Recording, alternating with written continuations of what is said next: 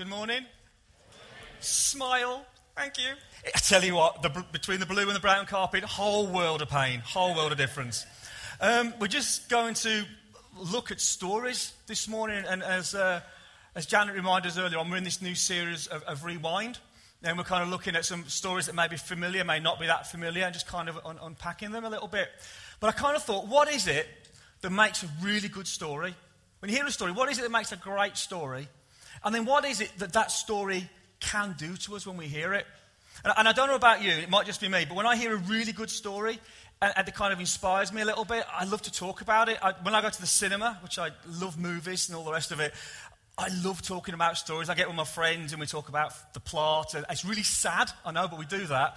And I'm not the only person that does that. I was at a barbecue last week at a friend's house, and as all good barbecues, all the men ended up in the kitchen around the meat, because that's really important. All the men buy the meat. And we just started talking about movies and films and films we wanted to see and what we didn't, and the great films that we've seen and the power of those stories. And it kind of reminded me this week when I was looking at it, that one of the great things about a great story is that it can bring community. You sharing a great story, it's something you pass on to each other. There's a life in that story. And the other thing about a really good story is that it creates an emotional response, creates empathy. It allows you to go into places that you would not normally go into and experience things you would not normally experience and meet and journey with people that are a million miles away from you. And then by doing that, it can change your view of the world. Charles Dickens back in the 19th century, he wrote these great works, and they were works of fiction, Great Expectations and Oliver Twist and all the rest of it. And there were these stories that spoke about, the condition of the society at the time. And they spoke about the workhouses and the kids that were brought up in abject poverty. And he spoke about the tragedy of what it was to be poor in London during those Victorian eras. And the readers of those books would have been a million miles away socially from what was being said. But the power of those stories, the power of a really good story, had such an impact on many of those readers, kind of middle class and upper class societies at the time, and it opened their eyes to what was going on in the very locale of London, and it triggered something that started to change the nation. A lot of the Reformation acts that came through in regards to dealing with child poverty and all the rest of it, a lot of that came from these great stories. So stories carry a lot of power behind them. So it's no wonder, and it's no surprise that when you look at the Bible, the huge chunk of the Bible is actually narrative. It's story. The world has this misconception that the Bible is this big book of to-do and not to-do and all the rest of it, and rules. It's not that. Huge chunks of the Bible are things like poetry and all the rest of it, but huge chunks of it are just story. From Genesis right through to the New Testament, and the 4 books of the New Testament are all stories. It's the life of Jesus. The 5th book's the book of Acts. It's the history of the church. So story is really, really important in the Bible. And it kind of lends itself to the fact that story does come from God. God created story, and story seems to be one of the ways that God uses to communicate some incredible truths to us. Great stories remind us of who we are, about our humanity, about how we relate to one another. Great stories then give us an understanding of the universe around us and the God that we worship. And it's no surprise that Jesus was the master storyteller. And you think about Jesus' life, every time Jesus wanted to communicate something that was radical, that was life-changing, that was profound, he didn't just say, this is how to live. He told the story. And the power of that story and the listeners engaging with that story allowed them to discover for themselves what Jesus was trying to share and teach them. So this morning we're going to look at a story. And this is a great story. There's a guy called Robert McKee. Some of you that are really geeky may have heard of Robert McKee. But Robert McKee is a famous guru, if you like, on screenwriting in Hollywood. As I said, I like movies, so this is really showing now, isn't it? But he runs a class in Hollywood, and sort of the great and the lofty of Hollywood over many years have come to his class. And it's all about screenwriting. And what he says, when he was asked, what is it about a great story?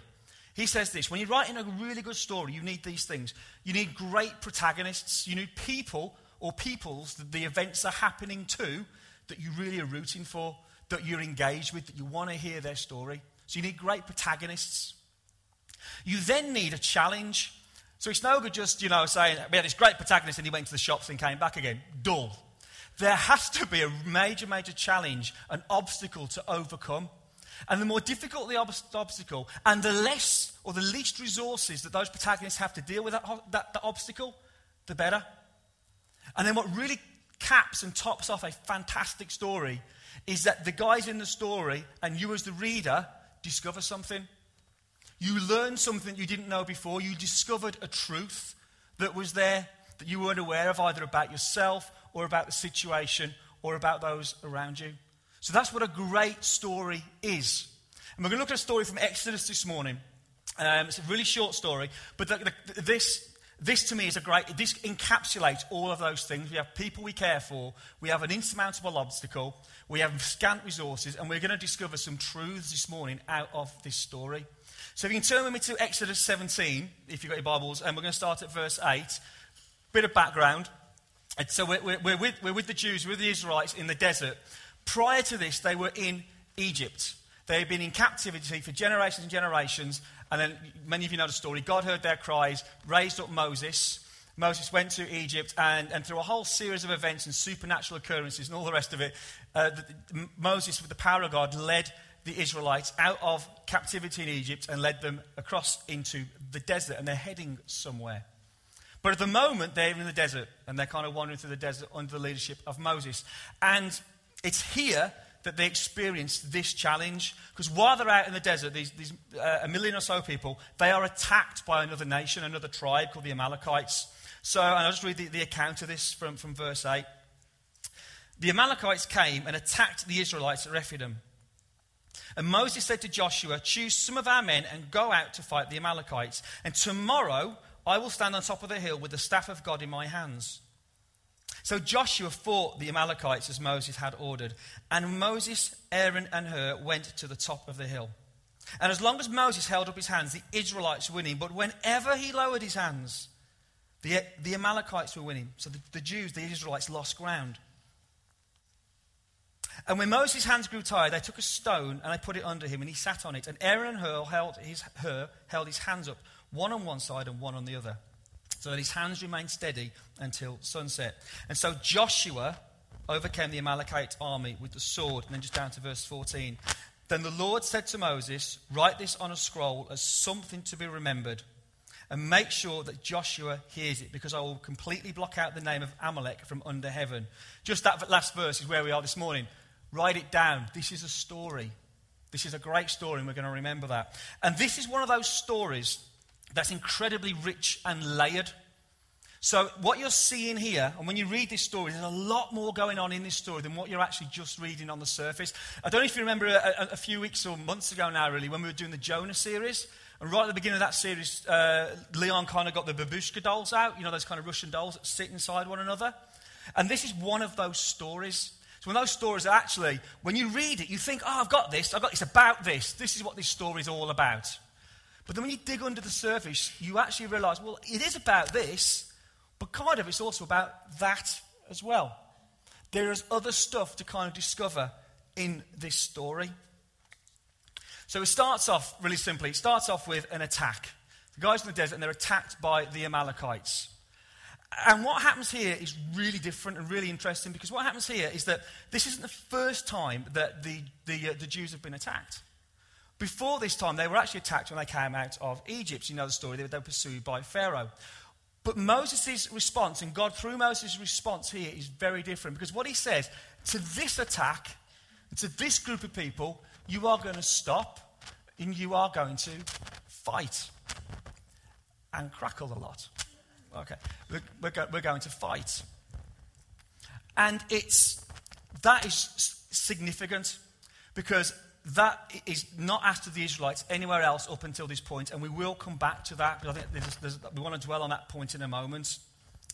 But just to continue from that, so the Israelites in the desert, and one thing to remember, the reason that they haven't fought before, one of the big reasons, is that they actually can't fight.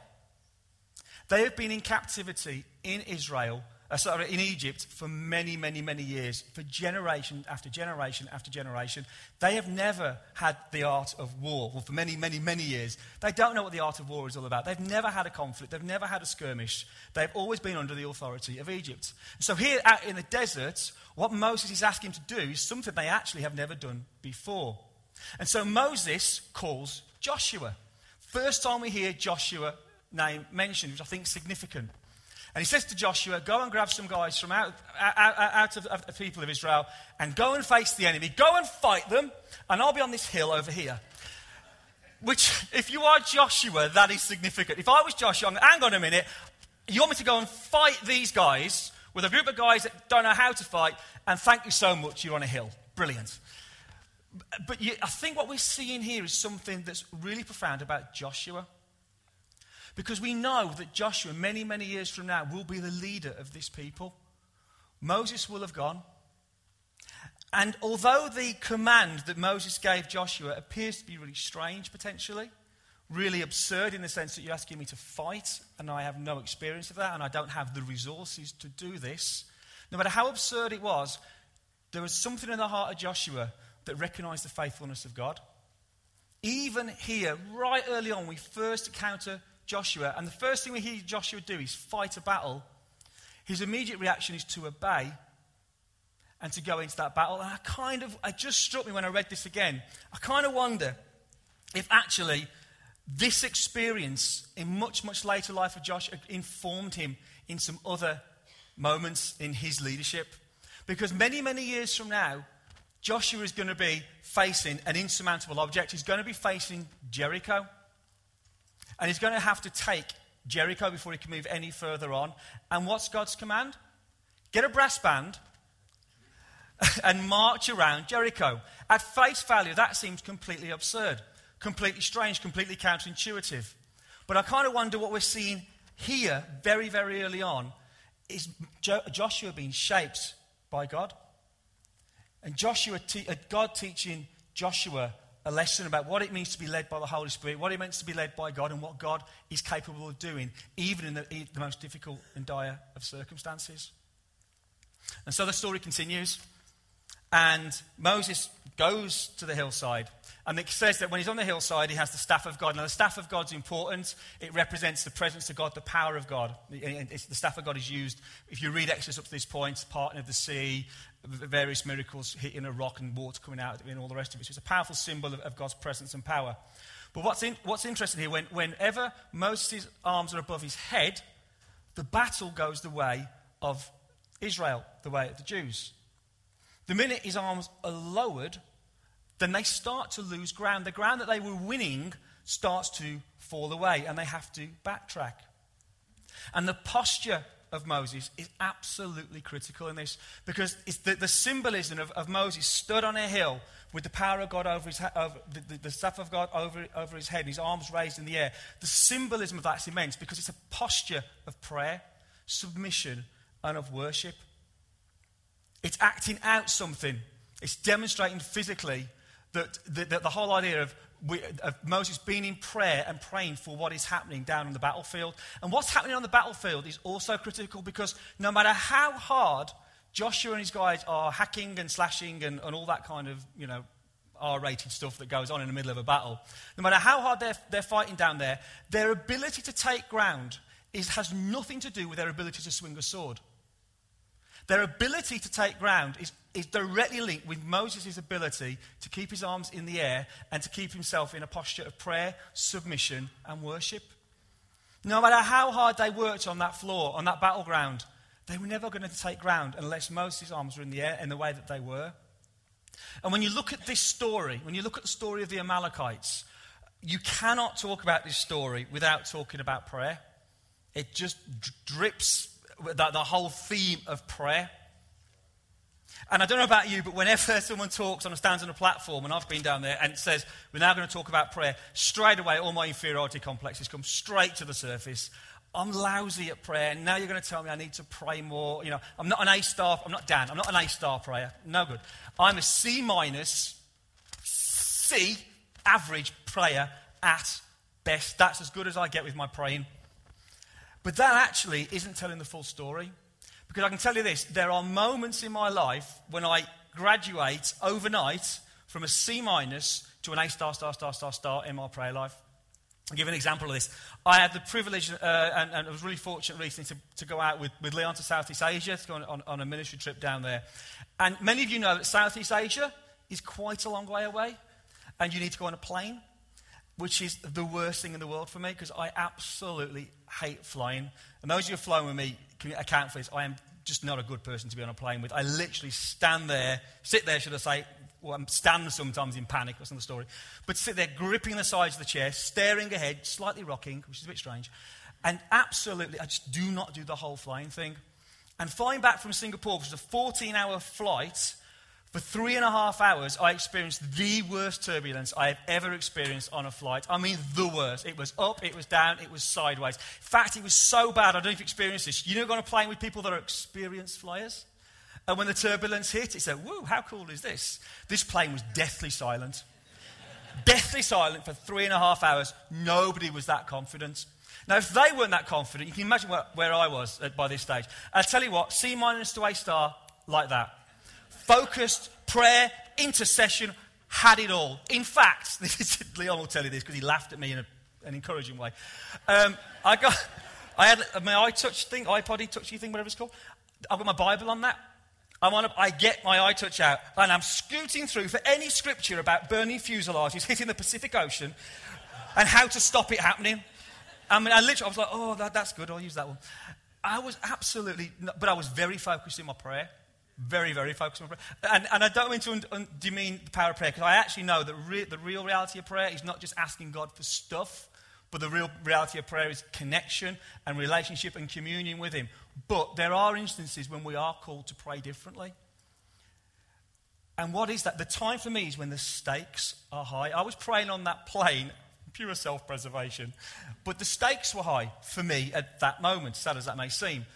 Because the stakes were high, my prayer life went from C- to an A star like that. And it got me thinking, my prayer life may not be as good as it could be. Is that because my stakes are too low? Do I view what's going on around me with not enough significance and importance? And we heard the story, we heard what's happened in Norway this morning. And I shared in the 9 o'clock, I was looking, literally before I came out this morning, I was kind of flicking through the news as I do. And the top stories were all about the Norway situation, young pop stars dying at ridiculously young ages, what's going on in the Middle East and all the rest of it. This world is completely screwed up and broken. The stakes could not be higher. And yet I am so oblivious to what's going on around me that maybe God says through something like this, you know what, it's not your prayer life that's the problem, it's your priorities. And so for me, when I looked at this whole idea of prayer again, it was that, where are the stakes the highest for me? I mean, I do love this church. I love the people here. I love what God is doing through this place. And we have got some incredibly gifted people in this church that God has called, that has resourced up and is skilled up and all the rest of it for just such a time as this. But we have to remember how high the stakes are. And we cannot just have programs and resources and all the rest. We need to be praying as a body. And this broken world is not on the TV. It's down those stairs. In fact, this broken room's in this room as well. The stakes could not be higher. So when we struggle with prayer, and this is to me, if nobody else in the room, my question to me is, Lee, what are my priorities now? And are those priorities and those stakes high enough for me to spend time in prayer and to really kind of seek God on them? John Wesley said this, if I can find it. John Wesley says, the church's cause is ordinarily more or less successful according as the church's friends are more or less fervent in prayer. So what we physically do in regards to what happens on the coalface, on the shop floor, what happens in the reality of being a church and being successful in the sense of extending the kingdom of God, is directly related to our ability to remain committed and fervent in prayer. There's also another truth. There's another layer to this story that really kind of struck out to me, and I kind of want to focus on this a little bit as well. Because when I read this, and I was sharing with somebody this morning, actually, this is the thing that really impacted me personally the most. I was chatting to a friend the other day, and I kind of said, the last 5 or 6, 7 weeks for me haven't been great with my walk with God. Nothing major, but there's days when you think, oh, okay, God, I know you're there. I know you're firing on all cylinders everywhere else. Why do I not feel that? What's causing me to not connect with you the way that I have connected with you before? And it was in this passage and this particular thing here that God hit me like an express train, and one phrase was laid on my heart, and it stuck with me ever since. Now, I want to just share that a little bit with you. And again, this could be just for me, and if it is, indulge me. I don't think it is, but I'll move away from that. What Moses does here is completely new. Until this point, whenever Israel has been attacked or has needed something, God has provided for them. When they escaped from Egypt, when they went into the desert, God provided for them all the way through. They did nothing except complained occasionally and got what they asked for. God does something significantly different here. What Moses says, or God says through Moses, is with this group of people, fight. With this particular nation that's attacking you now, you are to fight. And I asked myself, why is that? What is so different about this group of people that forces the Israelites to turn and fight and to engage in something they're actually not equipped to do? Why is it so important that they fight these people? And the reason is actually in what this tribe and what this nation stands for and what it actually means. I don't know if you remember a few weeks ago, again, I think Leon was talking about how there are certain words in the Bible, certain concepts in the Bible that have a lot more meaning than their face value. So, Babylon. Whenever you hear the word Babylon mentioned in the Bible, yes, it's a geographic place. Yes, it's a place that the Israelites were held in exile to back in the Bronze Age sometime. But the Babylon also means the dominant world culture of the time. So further on in Jewish history, so kind of the New Testament, Babylon was the Roman Empire. And there's an argument today that says Babylon is our Western culture and our consumeristic culture. That's Babylon. Egypt, whenever Egypt is mentioned in the Bible, it's not just a country in North Africa. It's not just a place where the Israelites were held in captivity. Egypt stands for slavery. It stands for captivity. It's a place to be rescued from. Jerusalem, it's not just a city. Jerusalem is a symbol. It's an image. It's for the kingdom of God. So there's huge amounts of weight behind many of these words. The Amalekites, there is a massive amount of weight behind this word. Because Amalek, who was the king of the Amalekites, was a direct descendant of Esau. And Bible scholars and theologians will tell you that Esau represents the carnal, the flesh, our old selves, the baggage of our old human nature is all contained within that word. The Amalekites will derive ultimately from Esau. So what's really interesting with this story to me is that the Jews, the guys from Israel are in captivity in Egypt. They're there for generations, and God comes along and rescues them. Sorry, can I have a handheld mic? Just needed to be tightened up. Feel better now, thank you. Where was I? Oh, yeah. So they've come out. So, yeah, the situation is this. They've come out of, they're taken out of captivity in Egypt, and they come to the sea, and they're completely trapped at the sea. And at this stage, what God says is, I tell you what, paraphrasing him, stand still and watch what I am going to do, because I am going to bring you salvation. So their escape from Egypt had nothing to do with them whatsoever. All they had to do was to stand still, to accept what the gift that God was giving them, and to receive it, and to walk through the waters to get to the other side. So their salvation was all God's work. But then when they get through to the other side, in this story here, the very first battle they have to fight is against a nation that represents their old selves. A nation that represents the flesh and the carnal. And this is the thing that has really kind of stuck out for me.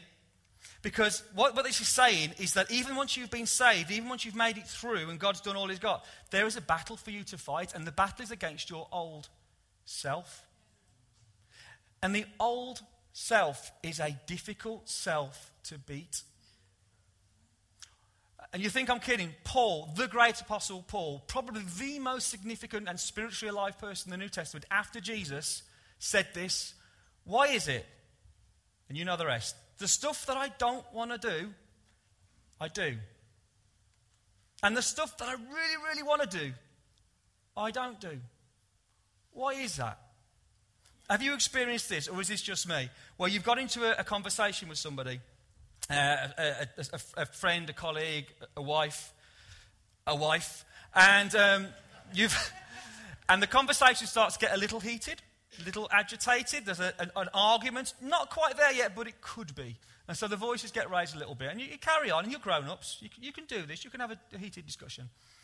And then suddenly, as if from nowhere, into the back of your brain, pops a comment or a past misdemeanor or something that you vowed as a couple you would never say again, ever. And it appears in your brain. And the conversation goes on, and it's there. No, don't say that. Consequences, Armageddon. Do not say that. But you carry on the argument. Gets a little bit more heated. Again, that thought comes back. No, do not say that. Consequences, bad. And then suddenly, as if you've left your body, and are now looking side on at yourself, in slow motion, the very words that you know are the equivalent of taking the pin out of an hand grenade and throwing it in the middle of the conversation come tumbling out of your mouth. You knew exactly what the consequences were. You'd known for many, many minutes before what the consequences were. You knew the minute you said it that implosions and explosions and whatever the combination of those are were about to happen in this conversation, yet you still said it. Why is it we do the things that we don't want to do, and the things that we do want to do, we don't do? Max Lucado was a great Christian thinker and writer. He came up with this very simple phrase, that we can have our souls saved, but our hearts can remain unchanged. We can experience salvation. We can receive the free gift of what God has given us and of grace. And it can end for many of us there. And this story kind of reminds me of an analogy, really, in the sense that, when we become Christians, when we accept God, when we receive this gift of grace, it's like physically, talking in medical terms here, imagine you've got a diseased heart, and that heart is replaced. Obviously, you can go for a surgery and you can have a transplant. The diseased heart is replaced, and a brand spanking new, healthy heart is inserted in your chest. But that isn't the end of the situation. The diseased heart is gone, but you need now to accept this heart. That requires lifestyle change, exercise, diet. The stuff that we take into us to help that heart sit there and do what it's there to do in the first place needs to change. And that's what this story kind of reminded me of when I read it again. Because what I felt God really, it doesn't happen very often, but it was an express change. When I was kind of belly aching and complaining to God a little bit, God said to me, Lee, what are you going to fight for? In your walk with me and your experience with me, what is it you are willing to put your life on the line for and fight for? I can operate on automatic pilot, potentially, or I can fight for something that's greater and fight for the life that God really intends for me. But it is a fight, it is a battle. It's not just sitting there and accepting it. I have to do things. I have to shine a light into parts of my life that I don't necessarily want to shine a light into. I have to address things in my own experience, in my own history, that I don't necessarily want to spend time doing. I have to mend broken relationships that I hadn't intended to do. There will be parts of my life where I've parked things that I'll come back to that when I'm more mature. And I will ask the same of you this morning. And I would say that God is asking this of us. What is it worth fighting for this morning? To get on the battlefield, to get into the blood and the guts of the reality of a battle, because they are messy, messy, messy things, and they are hard things, and they take effort. But what are the areas of our life where we know that there's a battle against our old selves and the baggage that we carry with us? We know we have God with us. We know that God has saved us, but there are so many parts of us that that keep dragging us back. Unforgiveness. A conversation you had 1,000,000 years ago with somebody where you've parked and said, you know what, it's so far away now, I've moved on from that. I can live this Christian life here and not address that. Addiction. Those things that we go back to again and again and again and again, and we think we bust it, we think we broke it, we think we've made our way through, and then it comes back, whenever it comes back. And God's saying to us, fight. Fight, fight, fight, fight, fight. Apathy, fight it. Unbelief, fight it. Doubt, fight it. There is a battle that is worth fighting. And it's the most important battle, I think, that we have to face as individuals. And it will go on, and it will go on. And God will, as it says in the Bible, we get changed from glory into glory. It's an evolving thing. But there's a reality here that unless we physically fight and we do something, I'm just trying to think practical things, things like the freedom in Christ, things like that, to actually go out and physically do something to address those areas, or go and speak to somebody you've not spoken to. And we say this so much in church, but I think this here tells me something, that this is important. This is room 101 stuff. That the gift that God has given us and the future that God has for us is phenomenal, but we've got to fight for it.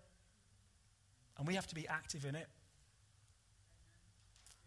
And finally, one more thing, just talking about what was a great image in here about church and about community. I think it's verse 13 and 14, where Moses is praying, and then Aaron and Hur sit him on a rock, and then his arms are kind of flagging, and they stand either side of him and hold his arms. And it says until the setting of the sun, a long time.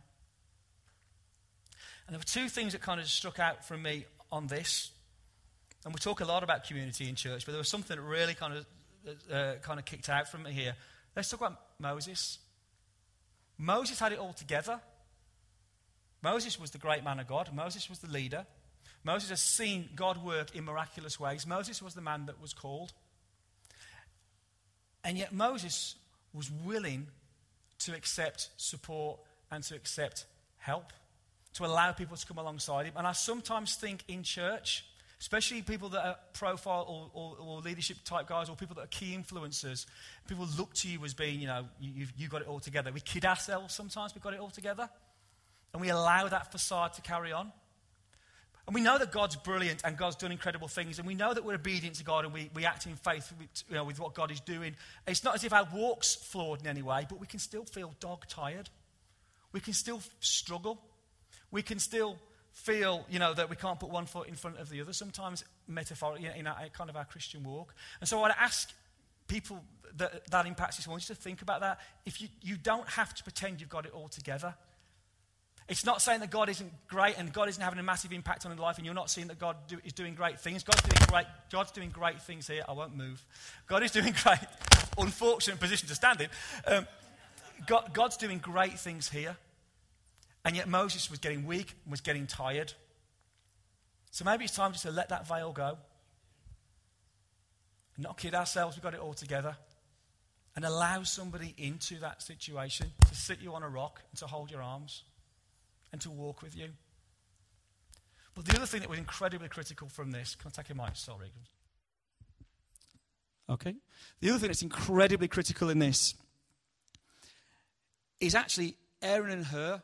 Only kind of get a passing mention. This is what I find incredible. Aaron and Hur were so close to Moses, they saw his struggle. They didn't have to be asked. They didn't have to wait to be told by Moses. They saw what was going on. And they actually saw beyond, not the facade, but they saw, they saw straight away what the issues were. And they were so close to him that they were willing to step up and physically take the burden. And I just felt for me and just my relationships with this church, with my friends and family and all the rest of it, am I close enough to people? Not everybody, because in a big church that's difficult, but we should be close enough to many people around us to be able to understand and to see when we are flagging, when we are failing, when we are struggling. And then are we willing to get down in the dirt, to hold them, to share that struggle? And I don't just mean, metaphorically, I mean physically get involved. To get involved in situations that could be difficult, challenging, controversial, hard. I'll be willing to step into those situations. So I think there's a great picture painted here about what it means to be church, what it means to be community. I'm just going to ask Mark just to come up, and we're just going to kind of close. But just the thing that kind of struck me as I went through that, there were three things this morning then that we kind of looked at. Just to leap out of this story. Prayer. Where are the stakes in your life? What are the things that are your priority, that are worth praying for, that will inspire and motivate you to get real with prayer? Most important one, and I implore you to take this with you. What is worth fighting for? What is it worth taking a stock of your life and saying, I am going to fight for that? That part of my life that I know is just holding me back or holding somebody else back. Those things that I parked 1 million years ago, am I willing to reopen those things again? Because there's a battle that's not yet finished that you need to fight in those areas. And then finally, community. This God-given gift that we have of church. It's an amazing thing. I get emotional every time I think about it. What God has given us here is incredible. Absolutely incredible. We should be close enough to each other to see that. When we're failing, when we're falling, we should be there arms wide, sharing each other's load. And we shouldn't be afraid to accept it. None of us are too big or too spiritual to accept help. None of us. Do you know what? If we nail this and we get this right, then this story from history becomes a story from the present. And the truths that we see here in this story are played out in this place. Stand with me, please, and we'll pray. And then we're going to sing a song, Amazing Grace, which is a story. And we sing these words this morning.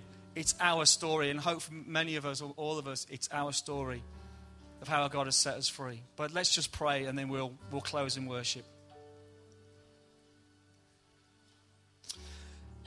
Father God, we thank you that you entrust stories to us, and that there is a story that's been played out from the beginning of time and will continue to be played out until you come again. And that's the story of you turning this world upside down, you turning this world the way that it should be. And God, and we are not bit part players in this story, we are key players in this story. You have called us into your great story, and you are willing to allow us to be part of it. And so, Father God, I want to pray that we have the guts to be part of that story. And when I say we, I mean I have the guts to be part of that story that you're playing out. That I will raise my expectation level of how bad this world is, how broken this world is. And I will recognize how high the stakes are. And it will drive me to pray. Not because I feel I have to, but because the stakes are so high. And God, I would ask that those parts of my life and everybody's lives here, that we need to open the battle lines up again. And those parts of our life that we need to fight for again. God, I pray that you will just, by your Holy Spirit, speak into and shine a light into those areas. And then finally, that we will be known by the love that we show to one another. That where it is possible, we are so close. We can see flagging arms, and we can reach out, and we can get down into that situation, and we can just be together. God, we thank you for the truth, that it's incredible truths in this story about an ancient battle.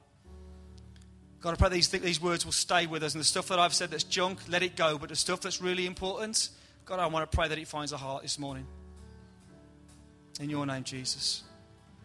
Amen.